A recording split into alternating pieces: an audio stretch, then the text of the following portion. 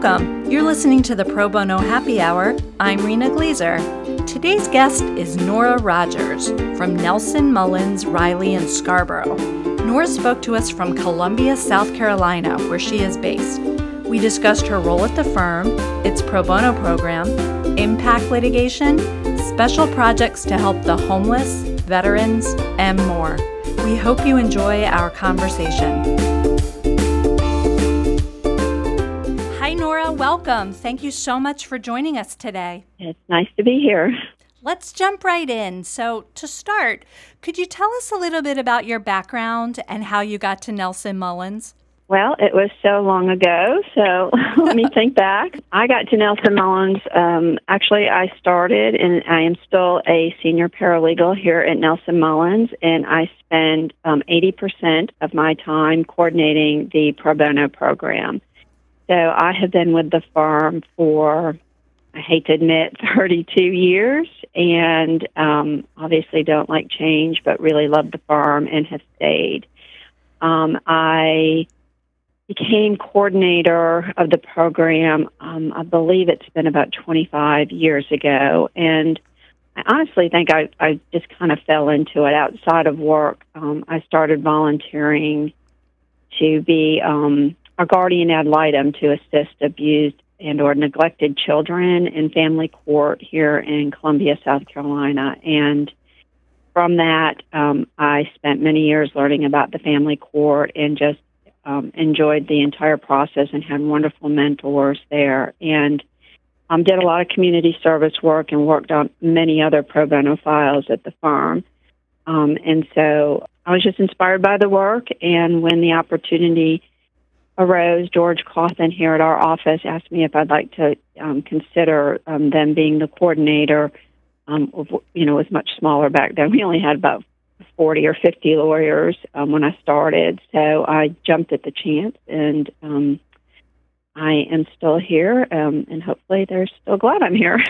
I have no doubt. And I mean, 25 years, I think we can say, It's been a long ride, but it's been a great one. Yeah, the shoe fits. That's amazing. So let's talk a little bit about your role as the firm's pro bono coordinator. What does that mean? How do you spend your time?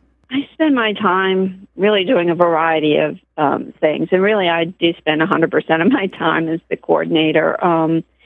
And I spend my time, just working individually with the attorneys, learning what they would like to do, talking about pro bono, getting them engaged, and then, getting their matters into the office and staffed and get them up and running. I also spend a lot of time, of course, working with outside service providers. Over the years, I've started many clinics and other programs. I work on providing training, and then I work on also providing a lot of organized opportunities and projects. So that takes a lot of my time as well. And then, of course, I do all the administrative work for the program too, and support our pro bono committee. So just a variety pack. Is there anything you wish you could be spending more of your time doing if you had, another 100% time? Like what's on your wish list that you would do if you had more time? If I had more time, I think it would just be nice to be able to focus on creating more projects, more organized projects, just so systemically we could try to probably find solutions for some of our bigger issues, especially those, with custody and divorce, and really getting to those folks that are just, as you probably understand, lost in the gap of services. If I had more time, it would be nice just to be more of a creator of programs, and working with, of course, a lot of people to do that. I guess that's probably my answer to that. No, that's a great answer. You mentioned briefly working with the firm's pro bono committee. Could you tell us a little bit about that? What's the firm's pro bono committee like? What do you do? What do they do? How do you interact and work together? Okay, so we have a fairly sizable committee made up of both partners and associates, and we try to have at least one person from every office on the committee. And we have, I think, 17 offices now, so we're fairly widespread. And so the committee we have a committee, and then we have subcommittees as well within that committee. And so I work with, for instance, the committee that reviews all of the new pro bono that's coming into the firm so that we review and approve it. I work on the other subcommittee, which starts new projects. I have another subcommittee for policy.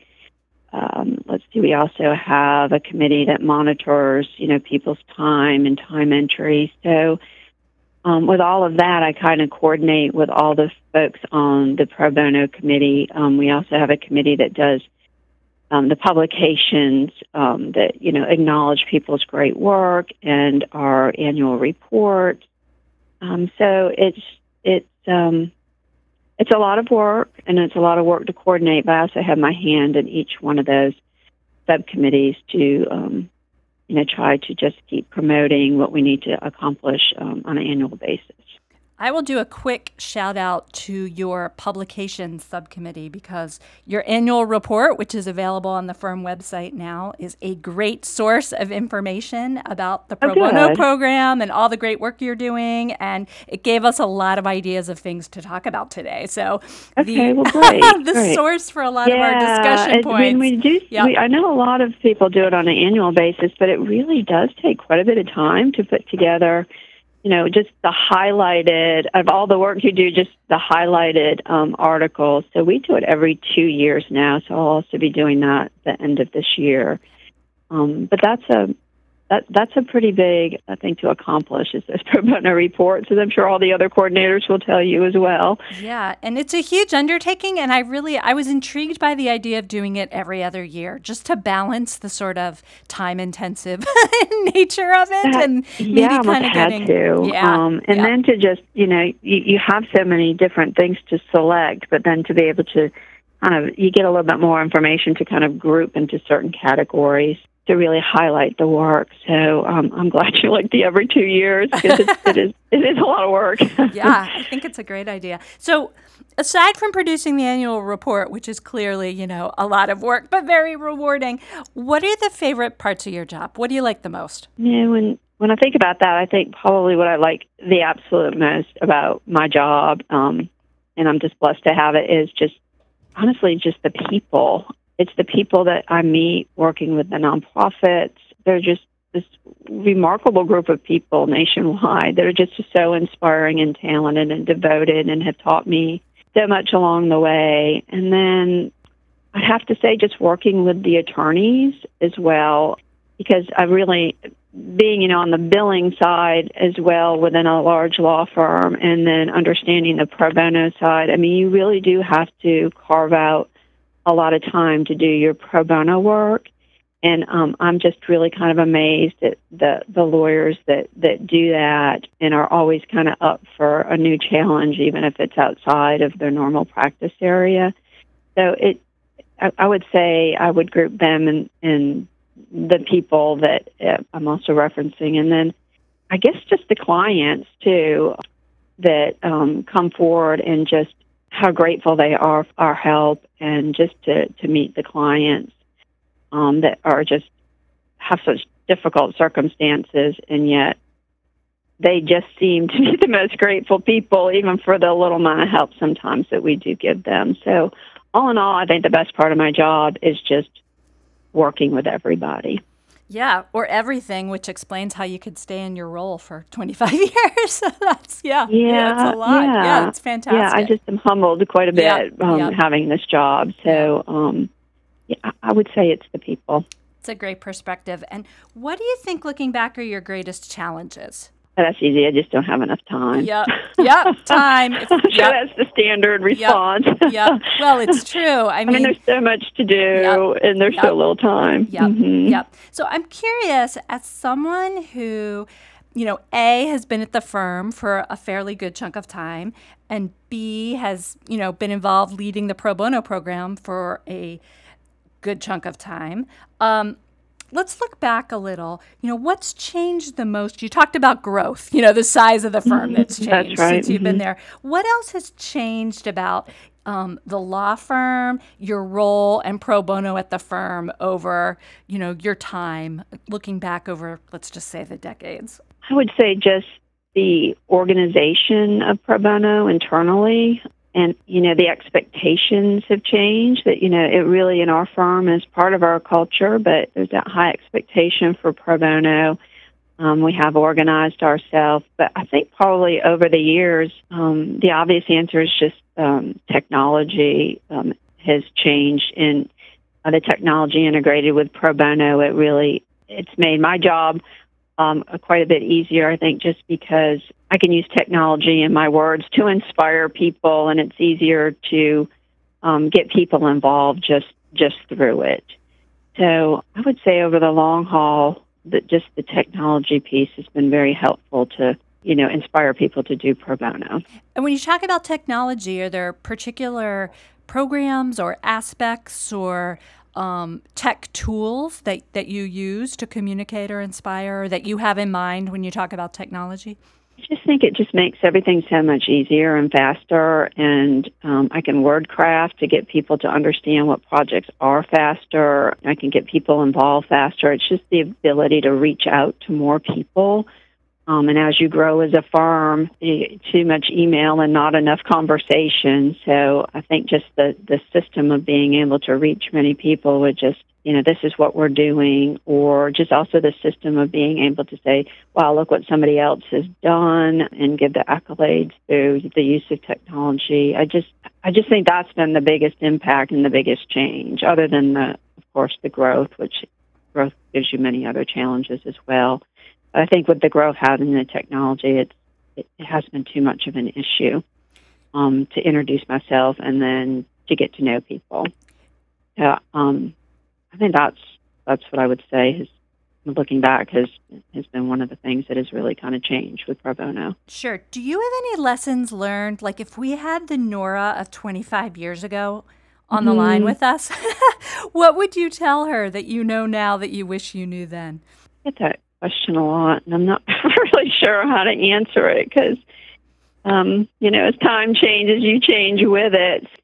I think probably the one thing I can probably say about this job and being in it, what I've learned from it, is really that even the smallest act of legal pro bono kindness is just so very impactful. And that's what I think I've learned through this job, is it doesn't have to be all of these wonderful big projects and doing things just because, they're the thing of the moment. I really think just as coordinator, I have really learned that it's just really that legal act of kindness that can just change somebody's life in an instant. And I think that's what I just try to hang on to, is it doesn't have to be all the big flashy stuff. It really just needs to be providing that really essential service.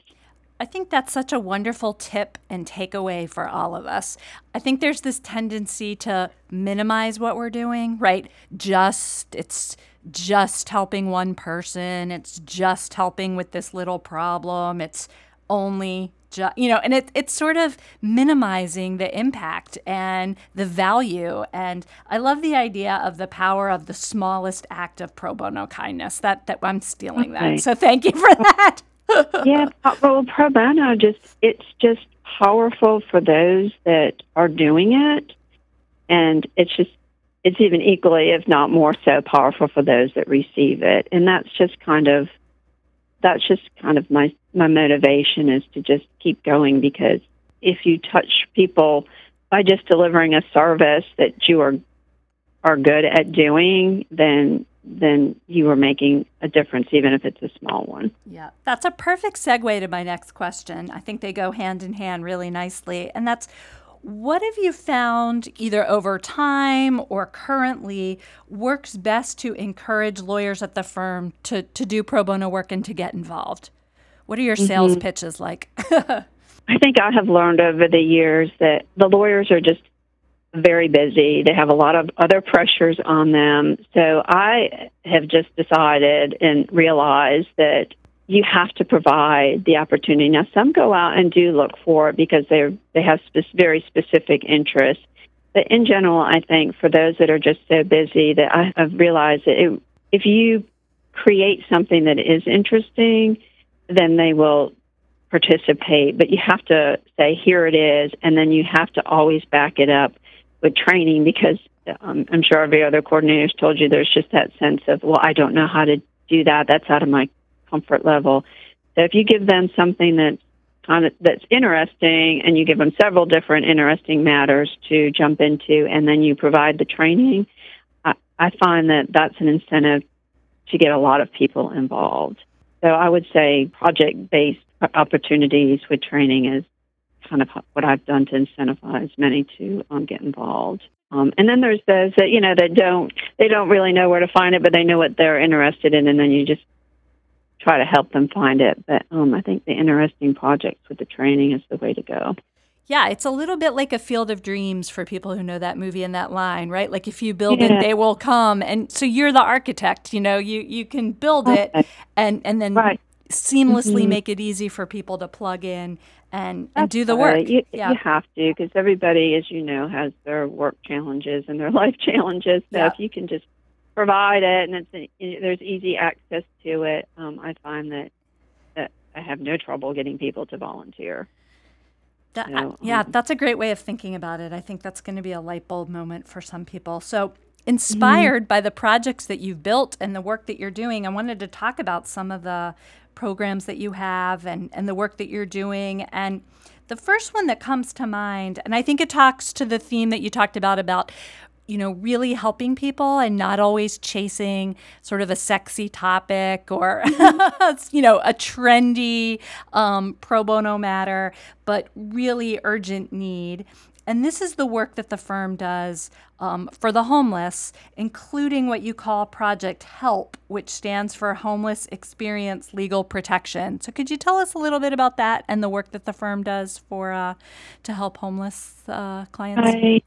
So that was something that we put into place a long time ago. And our firm really can't take much credit for that, because that is a program that started in New Orleans with the amazing Jay Zaney, a judge in that area. And he actually has taken Project HELP nationwide. So we actually had heard Judge Zaney speak, I believe, at one of the ABA annual seminars, and just got in touch with him and asked him a little bit about his work, and then brought Project HELP to Columbia, South Carolina. And of course, it's in many cities around the country. What we've done more recently with the homeless is have been working on creating homeless courts. So we have a homeless court here that we work closely with the Public Defender's Office and the Solicitor's Office and a group of judges, and the homeless court was created here in Columbia, South Carolina, which has been very successful. And then we also had participated in another homeless court that just started last month in Charleston, South Carolina. So it's this huge group effort that Nelson Mullins can't take credit for. We're just participating in helping to start homeless courts. And hopefully we'll be doing that in some other cities now that we kind of have a model for it. And then we got a lot of help from San Diego, of course, who has the model program. And Lisa Borden helped us a little bit at Baker Donaldson in Alabama to show us her court. So that has been some of the current work that we have done for the homeless. And we're very involved with several homeless providers as well, and, just supporting them in some of the homeless groups. So for people who may not be familiar with, special homeless courts, could you just briefly tell us what they are, why they're important, and then what the firm's role has been? Well, I think the homeless have the hardest and biggest challenge for them is if they do have something on their record which keeps them from being able to go into housing or to find a job. So these are minor misdemeanors that are reviewed, and then if they are working with a service provider and have showed progress with the service provider and are seriously trying to get out of homelessness, then their charges are reviewed. And if they go through the court experience, considered to be discharged. And so that is pretty much how the homeless courts work, I think, in most areas, is you hope that those charges will be taken off the record so that they can move forward and get employment and hopefully some housing. Thank you, Nora. I think that's a really helpful background to people know. Another client group that the firm's done a lot of work for are veterans. Could you talk a little bit about the firm's work for veterans?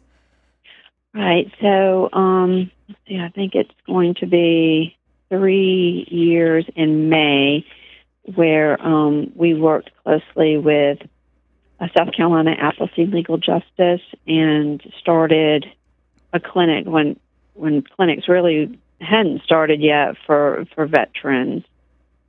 So we have what's called with Appleseed, we support Appleseed with Lawyers for Vets, which is a clinic that is at our local veterans hospital, and it is once a month. And so the firm has supported the clinic by creating a call-in 800 number, and we have screened, in the last 3 years, we have screened 2,500 veterans for their legal needs and set appointments to come to the clinic. And so we adopt usually 2 to 3 clinics a year, and here in Columbia, other firms have been fantastic and bar members about adopting a month and are trained to do expungements, pardons.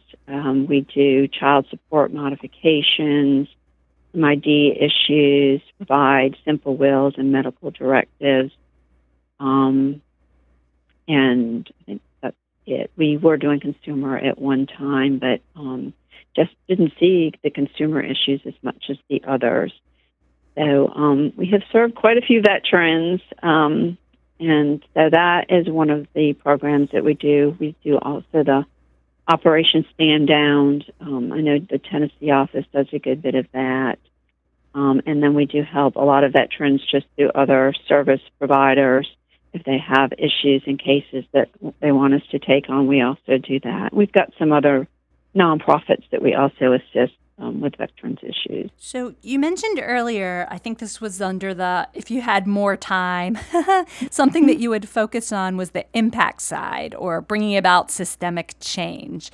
And the firm has been involved in some impact litigation that I thought would be interesting to talk about. In South Carolina, you were involved in litigation to change the parole system and also a historic lawsuit to improve the conditions and treatment of prisoners with mental illness. So I was hoping you could talk a little bit about those efforts, how they got to the firm and the big initiatives that those took on. Our historic case came to the firm through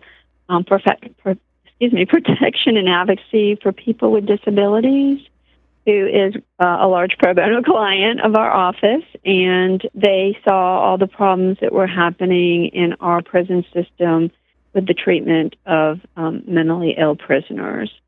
So 14, I think it's been 14 years ago, there was a team of attorneys here, Dan Westbrook and Stuart Andrews and several others, that decided that we needed to look at this. And of course, it was 14 years of litigation, and then we actually went to trial, I think, for 3 weeks, and were successful. And then the last couple of years, they've been in negotiations with our Department of Corrections and have finally struck a settlement agreement and have been working to really make changes within the prison system as far as services and treatment of mentally ill prisoners. So our class, so we represented a protection and advocacy and then a very large class of prisoners with mental illness. So that has been quite a historic case, considering there's about 35 severely mentally ill offenders in our prison system. And the firm didn't seek damages. They just wanted to see the change in culture and policy and procedure in our Department of Corrections. So that is that case. And then very proud of the work that a handful of lawyers have done as far as our parole system. And they did make changes. Actually, the case that went to the South Carolina Supreme Court about how they were actually voting in the system of voting at the parole hearings. We're successful in that, and since that has happened, we've been representing several others at their parole hearings, and today I believe we're up to representing 9 different prisoners that have since been released on parole, and continue to interact with most of those prisoners after they have been released, and have been very successful citizens since. So that parole work, I just can't even describe to you when somebody's been in prison since the 80s and they walk out for the first time and then are free, and you just see them going to work and being successful again. And these clients come up at Christmas with presents and write thank you notes all the time. It is just quite amazing to see that work. And there's a paralegal that does a lot of that work here at our law firm too, and is very tied to those within the prison system to help identify those that really should be considered for parole. And she works with some prison ministry people that also help identify those prisoners that should be represented at their parole hearings, and really has dedicated her life to it as well. So I just really watch and go to these events that they have for these released prisoners, and I'm just amazed at that work. Obviously, it's completely life-changing. Yeah, that's the word that popped into my mind, life-changing. And I think we need to add that story under the best part of your job, because it's clearly very moving, right, and gratifying. Yeah, and I wish I was more involved in those cases, because, I mean, really what they're doing is just incredible for those individuals. And like I said, there's been 9 of them, and many of them that were charged and should not. They were innocent. They should not have been charged. So, yeah, that work is fully supported by the firm. So I had a follow-up when we were talking about the prisoner mental illness class action, sort of big cases that go on for decades. Is that a tough sell? I mean, that takes a tremendous amount of the firm's resources, both, manpower, human power, attorney power, people power, and, sort of costs, money, disbursement. So what's sort of the criteria, or what's the sell to take on something that large? I think the criteria in the sell is it something that really needs to be reviewed, and does this need to be changed? Then, there is, of course, a budgeting process for it that we also do internally within the firm. And then you just have the commitment and devotion. I mean, to hang in there for 14 years, that just says a lot about the lawyers that are committed to the issue. So, we look at it all very carefully. We get the buy-in by the firm, and then we just go forward and commit to it. And so, that case did take a good bit of commitment, but nobody ever wavered for 14 years. Yeah. So, but there is a budgeting process within the pro bono committee for large projects. Thank you. I'm sure people heard that and were wondering, how do we take on something that's going to last that long? What do I need to know about? What tips to navigate the process? You don't know it's going to last that long either. Right. So it just takes some very creative budgeting as it moves forward. Yeah, and as you mentioned, committed people. You need champions. I'm sure the lawyers who were willing to work on it cared very passionately about it, and they weren't going to abandon it no matter how long it took.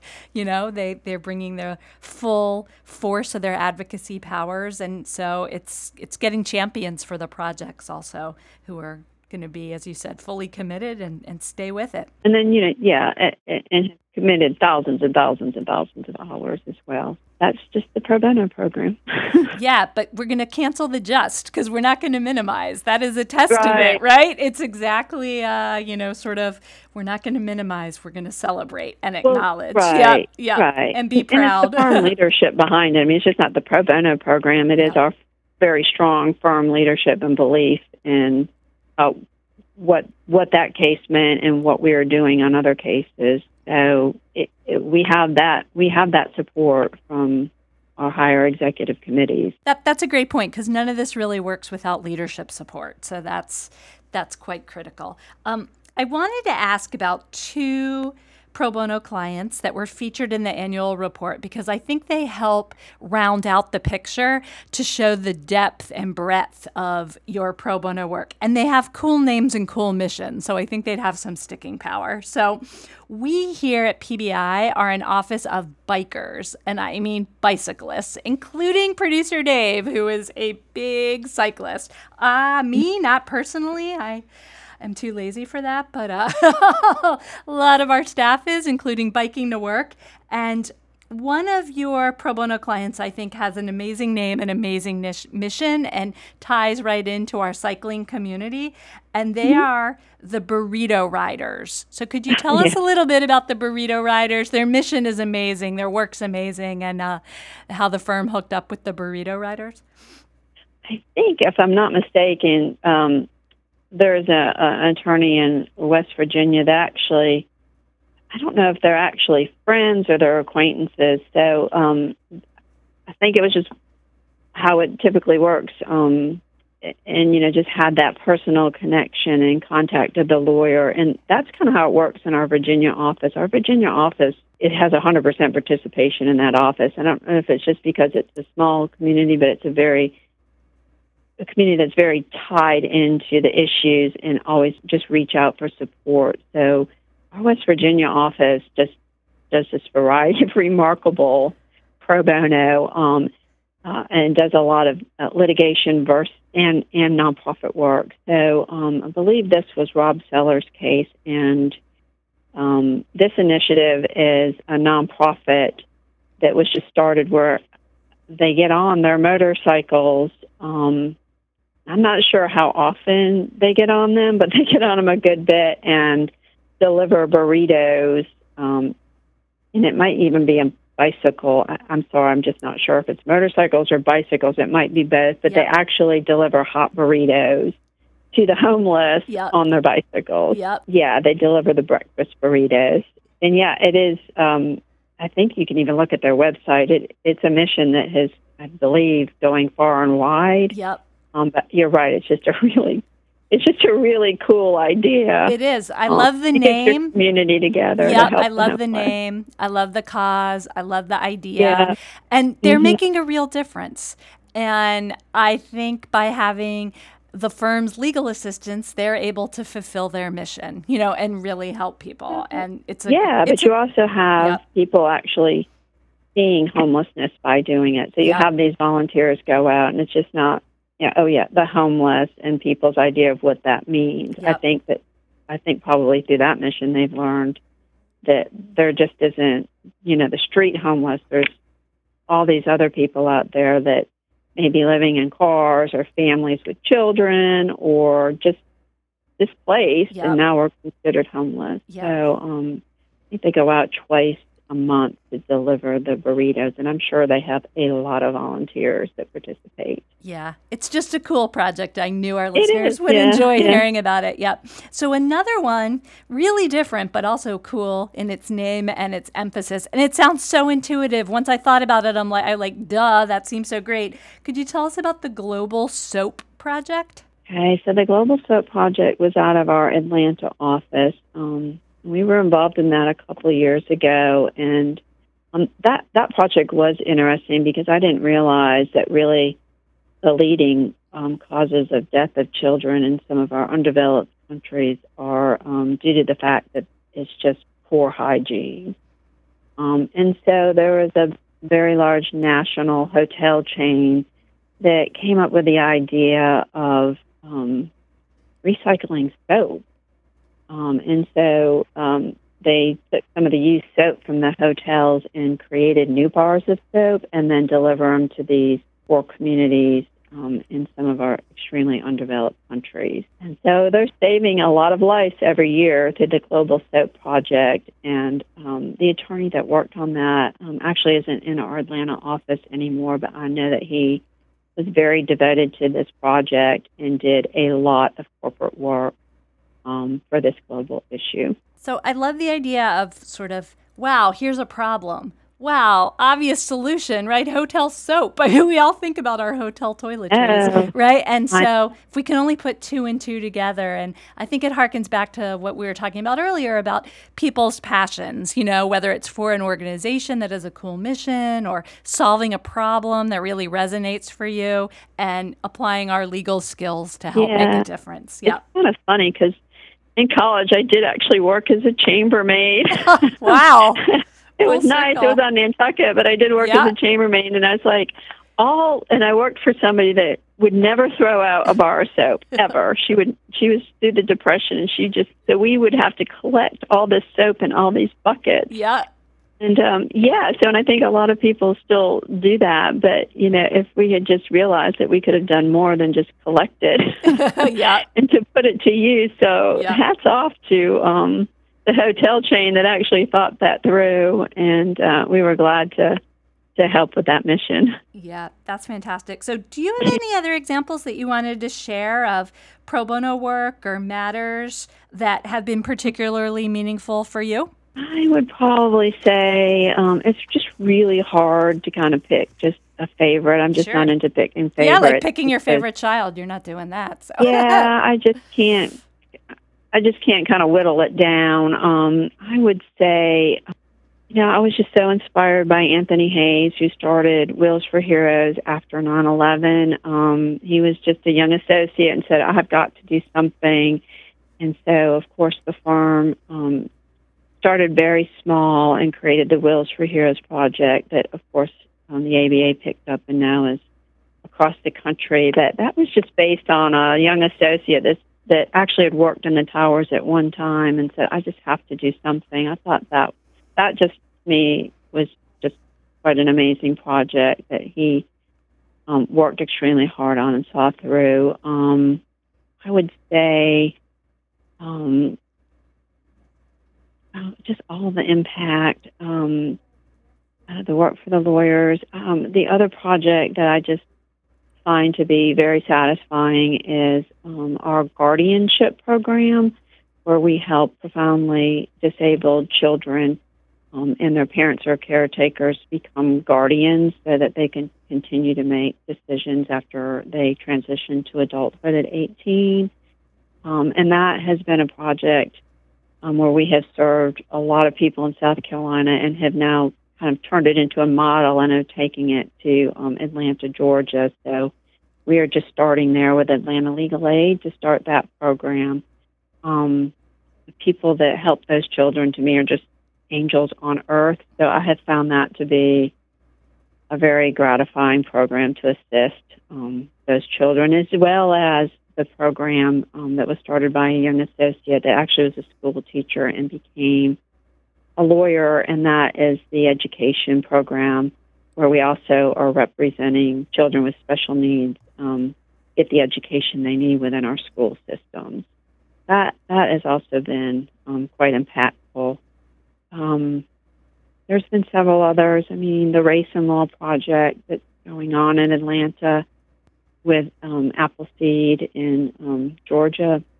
There's just a lot of them. Yep, it's really hard to pick, that's for sure. It's really hard to pick over the years. Yeah. There's just been so many. Since you mentioned it, could you tell us a little bit about the Race and Law project for people who aren't familiar? Yep. Yeah, that's of course of all the issues with the race and law enforcement, and so that is one that is kind of one of the hot topics that Georgia Appleseed has focused on, and so the law firm kind of took a role, and other law firms, I believe, were involved in this as well. But we took a role and spent time identifying and talking to, I think, at least 350 statewide stakeholders that deal with law enforcement and race issues in Georgia, and have worked with the Georgia Bar and, of course, many community leaders and other groups within Atlanta. And we took all that information that we gathered over quite a period of time and then created a report with numerous action items. So that is one that is ongoing.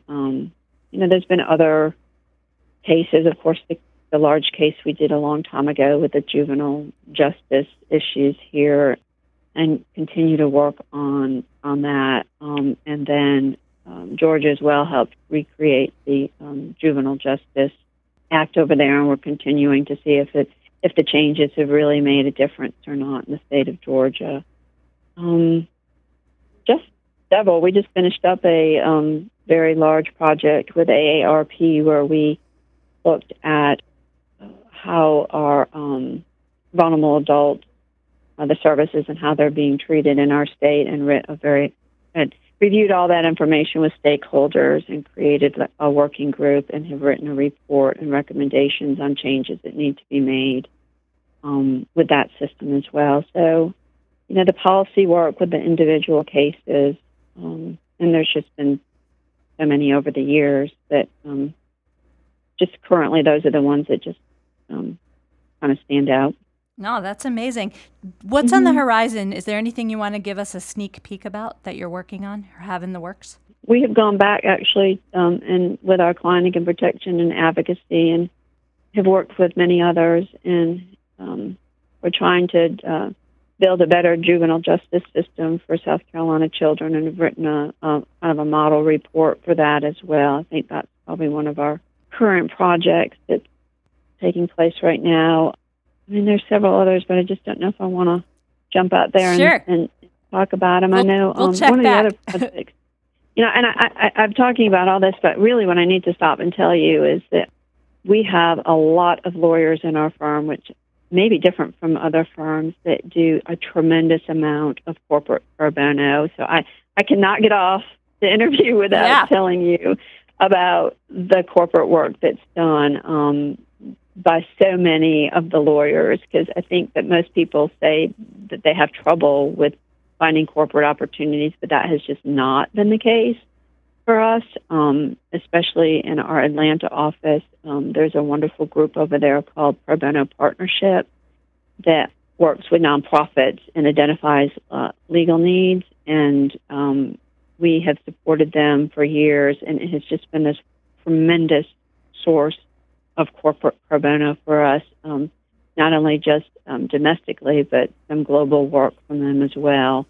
And then we have a lot of our tax lawyers, Wells Hall in our Charlotte office, that has got many other tax lawyers involved with the ABA program, where they actually go to the military bases to teach tax preparation, and so that those officers can then go and serve the military with helping with tax preparation. That's that VITA Adopt-A-Base program, which is a very large time commitment to go to all those bases, but the tax lawyers and the corporate lawyers have been doing that. But lots of corporate work is being done to help a lot of very interesting nonprofits. But all this work can't be done without those relationships with these service providers and nonprofits that are just making such a big difference in communities. And we just get the pleasure of working with them to help them and to help these groups to help the low-income population. So I just can't say enough and thank them enough for the opportunities that they provide to us as well. It's not like I'm sitting here thinking of this stuff. I mean, it's relationships with these other remarkable people that are doing all this work and that provide those opportunities to us. So they're the ones, I mean, maybe for your podcast, you want to talk to some of them as well, because they really are doing so much. And we all get awards, but I think they all should be recognized and be getting the awards right along with us. Oh, I agree. And we've had a number of public interest leaders on our program, but this is great. If you have a public interest leader that you work with or have in mind, you would like to have us invite them on the show, just let us know. Listeners, Nora, anybody, just email us at probono@probonoinst.org with your suggestions. I think that's great. And Nora, I really also want to thank you for helping me in the fight against the perception that pro bono is just for litigators, because you've done a great job, right, about talking about how your business lawyers, your tax lawyers, your transactional lawyers can get involved and make huge differences. absolutely. They are help. I mean, I don't know the figure offhand, but I mean, hundreds of nonprofits in the Georgia area. So, and as soon as I send those opportunities off, they are more than willing. I mean, we've done mergers, we've done the global work. I mean, it's challenging stuff, but it's, of course, it's also a way to really hone your skills and you get some training from it. But they do it, I think, just because it's interesting and it's making a difference. So, yeah, just want to brag on our corporate lawyers a bit. Yes, that's perfect and inspiring and a wonderful note for us to end on. So thank you so much for talking with me today. It's been a pleasure. Thank you very much. Thank you so much to Nora for joining us today. New and archived episodes of the podcast can be found on iTunes and YouTube. Be sure to subscribe if you haven't already, and please take a moment to leave an iTunes review. It's quick and easy to do. We'd appreciate the feedback, and it would help make it easier for other listeners to find the show and expand the conversation about pro bono and access to justice.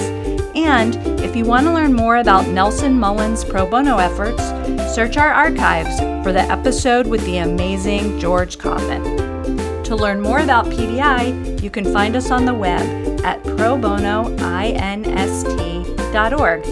We'd love to hear from you. Send your comments, feedback, and suggestions to probono@probonoinst.org.